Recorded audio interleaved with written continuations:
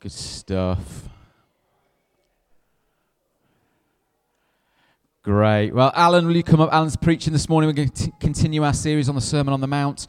So, Father, I just pray for Alan right now. Lord, I thank you for his heart. I thank you for his desire just to know you and draw close to you. Lord, I know that he will have spent time pondering and studying and thinking through the verses of Scripture that he will bring this morning in order to present your heart and your way. So, Lord, I pray that in all of that you'd pour into him as he pours out this morning. Will you pour your blessing into him? And, Lord, I pray for each one of us that, Lord, we'd hear the whisper of your Spirit and that our hearts would be postured to lean into you, to be changed and transformed by you. For the sake of the kingdom, we pray. Amen. Amen. Amen. Good morning, everybody. Everyone doing okay? Now the sun's out. Woohoo! So we, as John said, if I can get this started, we are continuing in our Beatitudes. And today we're looking at what Jesus is going to be saying in the Beatitudes about nice, easy topic following on from John's, truth and integrity. So none of us have a problem with truth or integrity, so it's going to be really easy. Might be a little bit uncomfortable in parts this morning. It was uncomfortable for me thinking about it, let alone anything else. But can I just say now, it ends with Jesus. So it does end on really, really good news. So don't get too upset or disheartened. And the title I've put for the talk this morning is Being Radically Truthful. And I think the question and the challenge that Jesus brings at this point in the Beatitudes is, how can we as disciples of Jesus be radically truthful in a world which is full of lies and deception? So let's start by reading the passage. It's Matthew chapter 5, verses 33 to 37. Again, you have heard that it was said to the people long ago, do not break your oath, but fulfill to the Lord the oath you have made. But I tell you, do not swear an oath at all, either by heaven, for it is God's throne, or by the earth, for it is his footstool, or by Jerusalem, for it is the city of the great king. And do not swear by your head, for you cannot make even one hair white or black. All you need to say is simply yes or no. Anything beyond this comes from the evil one. Right. So let's get all the confessions out of the way right at the beginning of the sermon. Hands up if you've ever told a lie. That's good, because if you didn't put your hand up, I believe that's a lie. So that's really good, isn't it? Not that we've all told lies, by the way, but it's really good. We're all in the same boat. We all start off from the same point. So what Jesus is saying is going to apply to all of us. One of the very first sins that happened right back at the start of Genesis was based on a lie. Satan deceived Adam and Eve, which led to the fall and brought sin and destruction into the whole world. All creation was affected by a lie. And from that point on, lying and deception just became common. In his letter to the Romans, Paul describes the effects of sin. In Romans 3, verse 10, Paul says, as it is written, there is no one righteous, not even one. There is no one who understands. There is no one who seeks God. All have turned away. They have together become worthless. There is no one who does good, not even one. Their throats are open graves. Their tongues practice deceit. The poison of vipers is on their lips. That's a nice, encouraging scripture to start off with. We all struggle with lying, don't we? Children struggle with lying. Adults struggle with lying. Dishonesty is everywhere in the world. In every community, every culture, every country. It's nowhere that dishonesty, deceit, and lying don't touch.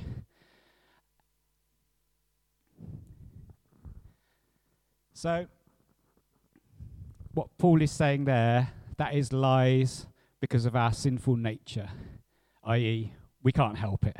We're born like it. But I think we often probably also lie in other situations as well, don't we? I don't know if any of these will seem familiar to you, or it might just be me. Number 1. We tell a lie to make ourselves look better No? Just me? Do we all like exaggerating a story a little bit, or just me? Yeah. We tell a lie. Number 2, we tell a lie to get something we want. Just me again. Okay. Maybe we embellish our CV. Never done that. Try to get a promotion. This is probably the most common one. Number 3, we tell a lie to protect ourselves from consequences, to try and cover up something we've done wrong. No, never ever done that one. God, I'm going to need help by the end of this sermon. It's full of lying anyway. And number 4, we tell a lie to protect someone else from being hurt. And we even call some kinds of lying a white lie.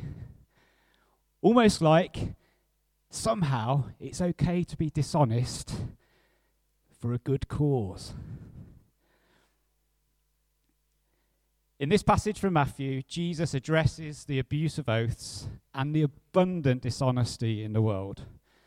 And throughout the Beatitudes, we've seen that Jesus has been correcting the common misinterpretations of Old Testament law. And here he corrects another. In a nutshell, Jesus is saying that as his disciples, as us as Christians, we will be known for being radically truthful. Okay, so I think we've got what lying is sorted out, so we all feel nice and convicted, not condemned, convicted. So how can we be radically truthful how Jesus commands us to be? And in good old sermon fashion, I've broken it down into 3 neat headings that don't all start with the same. Oh, they all start with the same letter, T, which is an insignificant word, which is 2. So, number 1, to be radically truthful, we must reject deception and dishonesty. So, at the start of the passage, Jesus says, "Again, you have heard that it was said to the people long ago, 'Do not break your oath, but fulfill to the Lord the oaths you have made.' But I tell you, do not swear an oath at all." Now, taking oaths wasn't actually forbidden in the Old Testament. Actually, they were encouraged. In Deuteronomy chapter 10, verse 20, it says, "Fear the Lord your God and serve him, hold fast to him, and take your oaths in his name." And in Jeremiah chapter 12, verse 16, we can read, "And if they learn well the ways of my people and swear by my name, saying, 'As surely as the Lord lives,' even as they once taught my people to swear by Baal, they will be established among my people." And even God makes oaths. In Hebrews chapter 6, verse 17, it says, "Because God wanted to make the unchanging nature of his purpose very clear to the heirs of what was promised, he confirmed it with an oath." So it seems like God allows oaths to restrain the human tendency to lie and be dishonest. And by swearing on God's name, it meant a greater accountability between people. Basically, by swearing on God's name, you were asking God to judge you if you were lying or didn't hold the oath. In Deuteronomy chapter 23, verse 21, we read, "If you make a vow to the Lord your God, do not be slow to pay it, for the Lord your God will certainly demand it of you, and you will be guilty of sin." So, as we've just seen, making oaths in the Old Testament wasn't forbidden. But what was forbidden was the breaking of oaths and making flippant oaths. Oaths were only supposed to be reserved for the most serious of occasions and must be kept. In Ecclesiastes chapter 5, verse 2, it says, "Do not be quick with your mouth. Do not be hasty in your heart to utter anything before God. God is in heaven and you are on earth, so let your words be few." And later in verses 4 to 6, "When you make a vow to God, do not delay to fulfill it. He has no pleasure in fools. Fulfill your vow. It is better not to make a vow than to make one and not to fulfill it. Do not let your mouth lead you into sin, and do not protest to the temple messenger, 'My vow was a mistake.' Why should God be angry at what you say and destroy the work of your hands?" But this is exactly what the Jews were doing who Jesus was talking to. They were flippantly making oaths, breaking them, and deceiving people. And they were doing this swearing on the name of the Lord. And some rabbis were even teaching that as long as you didn't swear on the name of the Lord, it was okay to break your oath. So the people were swearing on other things. I don't know if any of these sound familiar. Their mother, their father, Jerusalem, their lives. We've never sworn on our mum or granny's life, have we? Or our own life, of course. Our dog. It's like when we used to make statements as kids, do you remember, with our fingers crossed behind our backs and said, "Oh, what I said doesn't count because I have my fingers crossed behind my back." And that's what the rabbis were teaching at the time when Jesus was teaching this message. As long as you don't swear on God's name, it's okay to be dishonest. And that is actually a bit too close home for us, isn't it? In fact, are we any better than the people that Jesus was talking to back then now? In some circumstances today, it is now perfectly acceptable to lie, cheat, offer, accept bribes. Actually, you're thought pretty odd if you don't do that sort of behavior. And it happens everywhere. In schools, workplaces, homes, families, marriages, friends, church. Yes, I said it, church. Now, I was going to give some personal examples here, but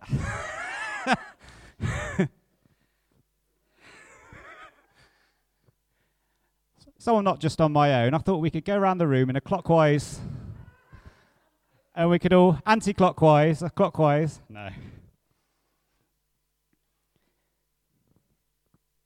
This is exactly the dishonesty that Jesus was talking into back then and still talks into today.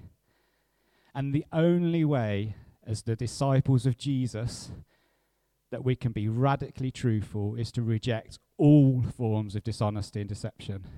Everywhere, in our schools, workplaces, communities, homes, marriages, families, friends.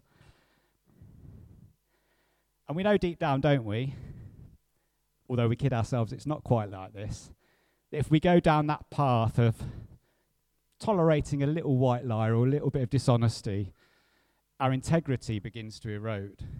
And before long, what we used to think was sinful subtly now seems okay, and sometimes we even praise it.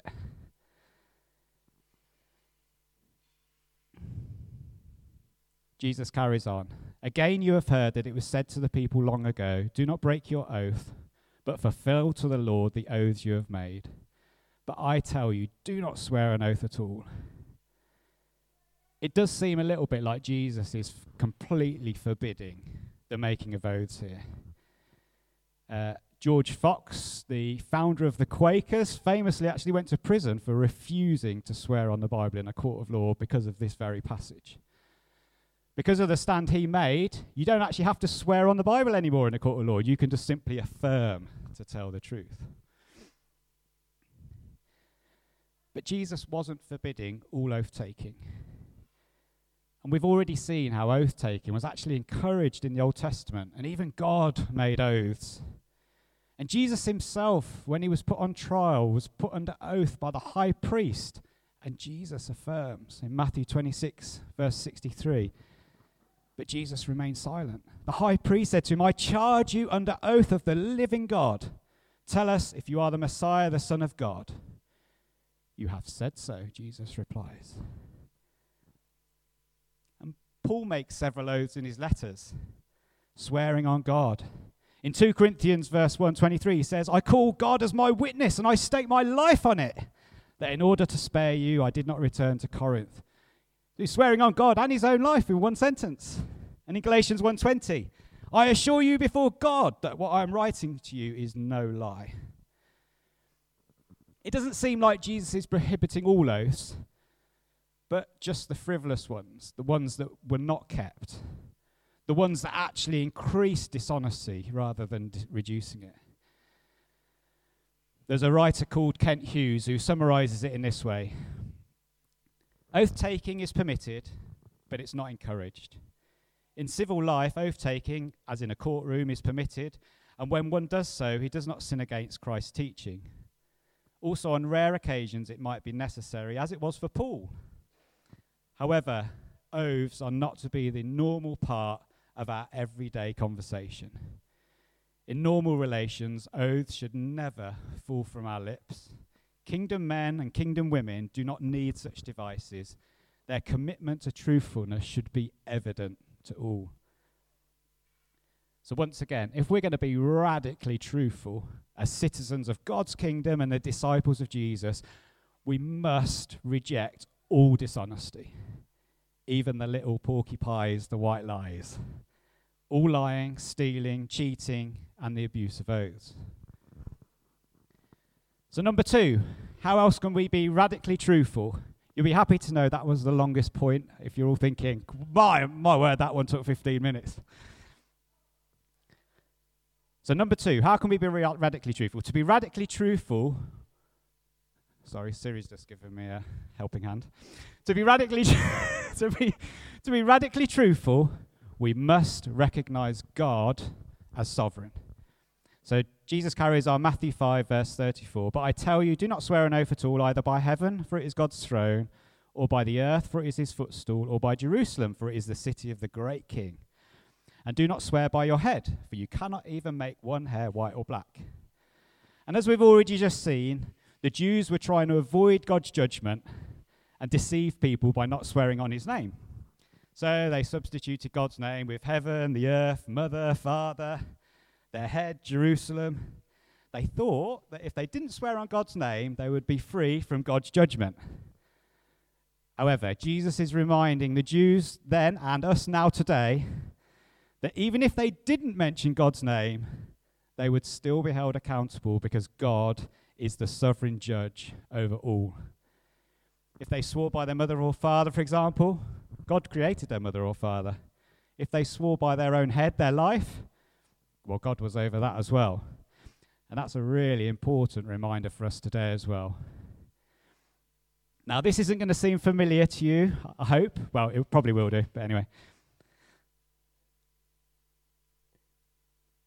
So, corporately as the church, so not just us, not just Elim, but the whole church, I don't know, but it almost seems like we've made church or the Christian activities that we do holy places where we must be on our best behavior. That doesn't sound familiar to anyone here at all, does it? We mustn't lie in church. We mustn't lie when we're meeting with our other Christian friends, when we're at a Christian event.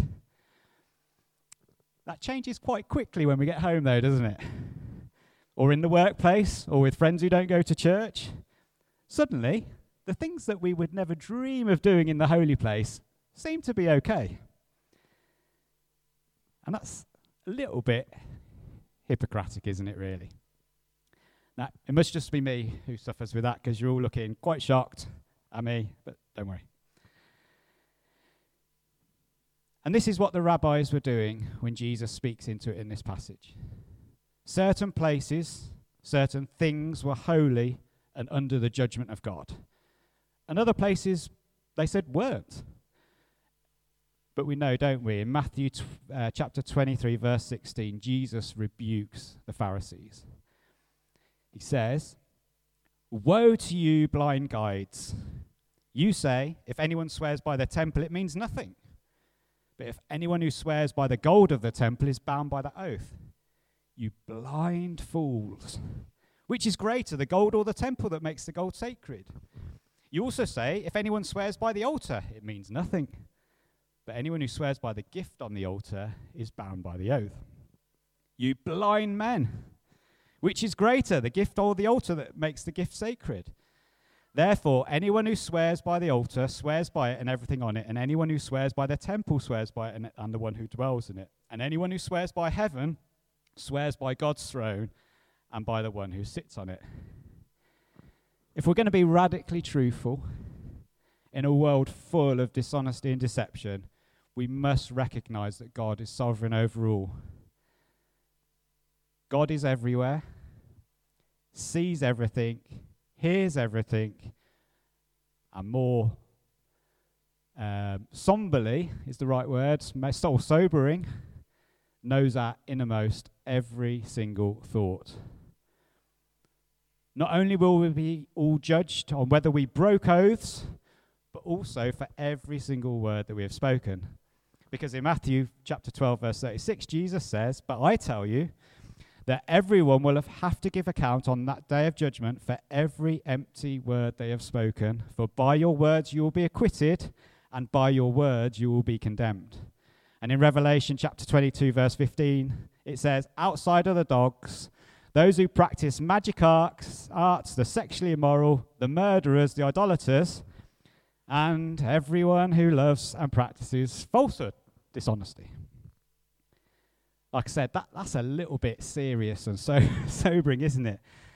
Everyone who practices falsehood will be shut out of heaven, and all of our words will be judged. If we're going to be radically truthful, we have to recognize that God is sovereign.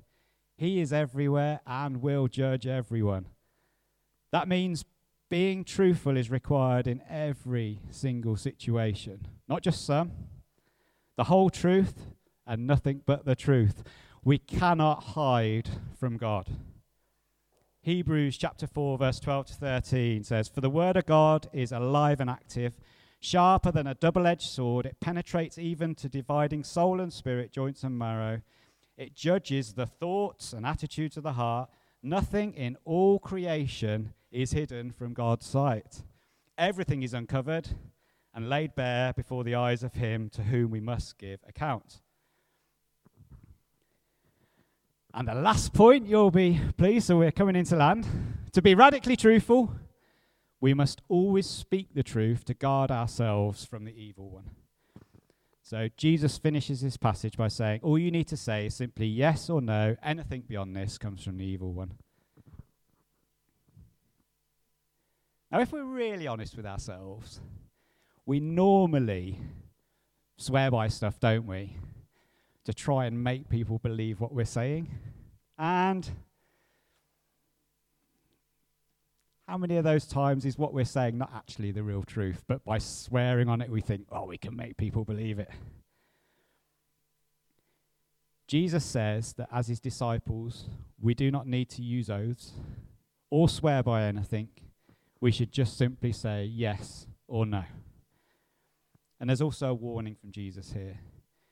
In John chapter 8, verse 44, it says, you belong to the father, the devil, and you want to carry out your father's desires. He was a murderer from the beginning, not holding to the truth, for there is no truth in him. When he lies, he speaks his native language, for he is a liar and the father of lies. Satan is a liar and the father of lies.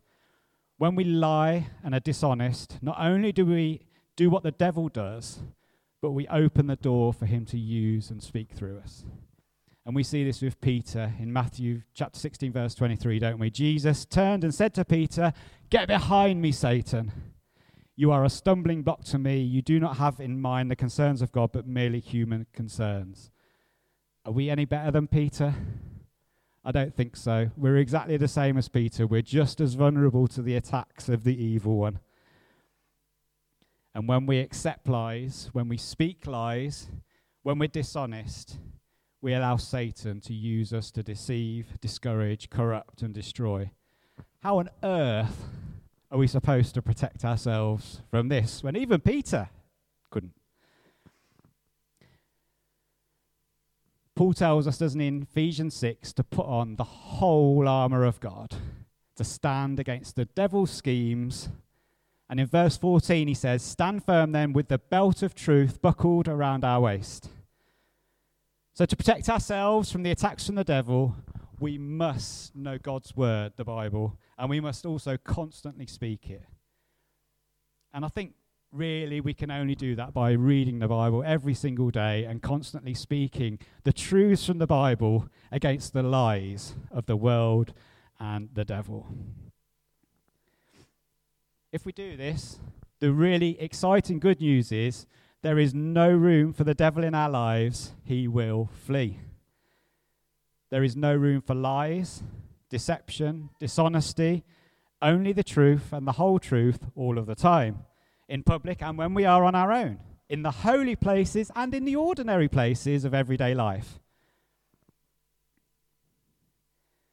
So the question right at the beginning, which I think Jesus is sort of posing to us now, and what he commands us to be is, how can we as disciples of Jesus be radically truthful in a world which is full and saturated with lies and deception. So number one, we must reject all deception and dishonesty. It's never okay to lie, including those little white lies that we sometimes think are doing for the right reason. Number two, we must recognize God as sovereign. He's everywhere, he's everywhere, hears and sees everything, knows our inmost thoughts, and will judge all of us. Scary. Number three, we must speak the truth to guard ourselves from the evil one, reading and speaking God's word, the Bible, constantly, every day. So, let's just finish with that passage from Hebrews.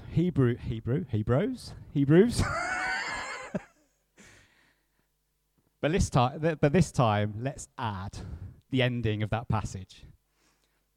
So in Hebrews chapter 4, starting at verse 12, "For the word of God is alive and active, sharper than a double-edged sword. It penetrates even to dividing soul and spirit, joints and marrow. It judges the thoughts and attitudes of the heart. Nothing in all creation is hidden from God's sight. Everything is uncovered and laid bare before the eyes of him to whom we must give account." That would be pretty depressing if that was where that passage ended. But fortunately, it doesn't. Therefore, since we have a great high priest who has ascended into heaven, Jesus, the Son of God, let us hold firmly to the faith we profess. For we do not have a high priest who is unable to feel sympathy for our weaknesses, but we have one who has been tempted in every way, just as we are. Yet he did not sin. Let us then approach God's throne of grace with confidence, so that we may receive mercy and find grace to help us in our time of need. So, just as we just read in that last line, let's approach the throne of God with confidence and receive mercy and grace to help us in our time of need. Amen.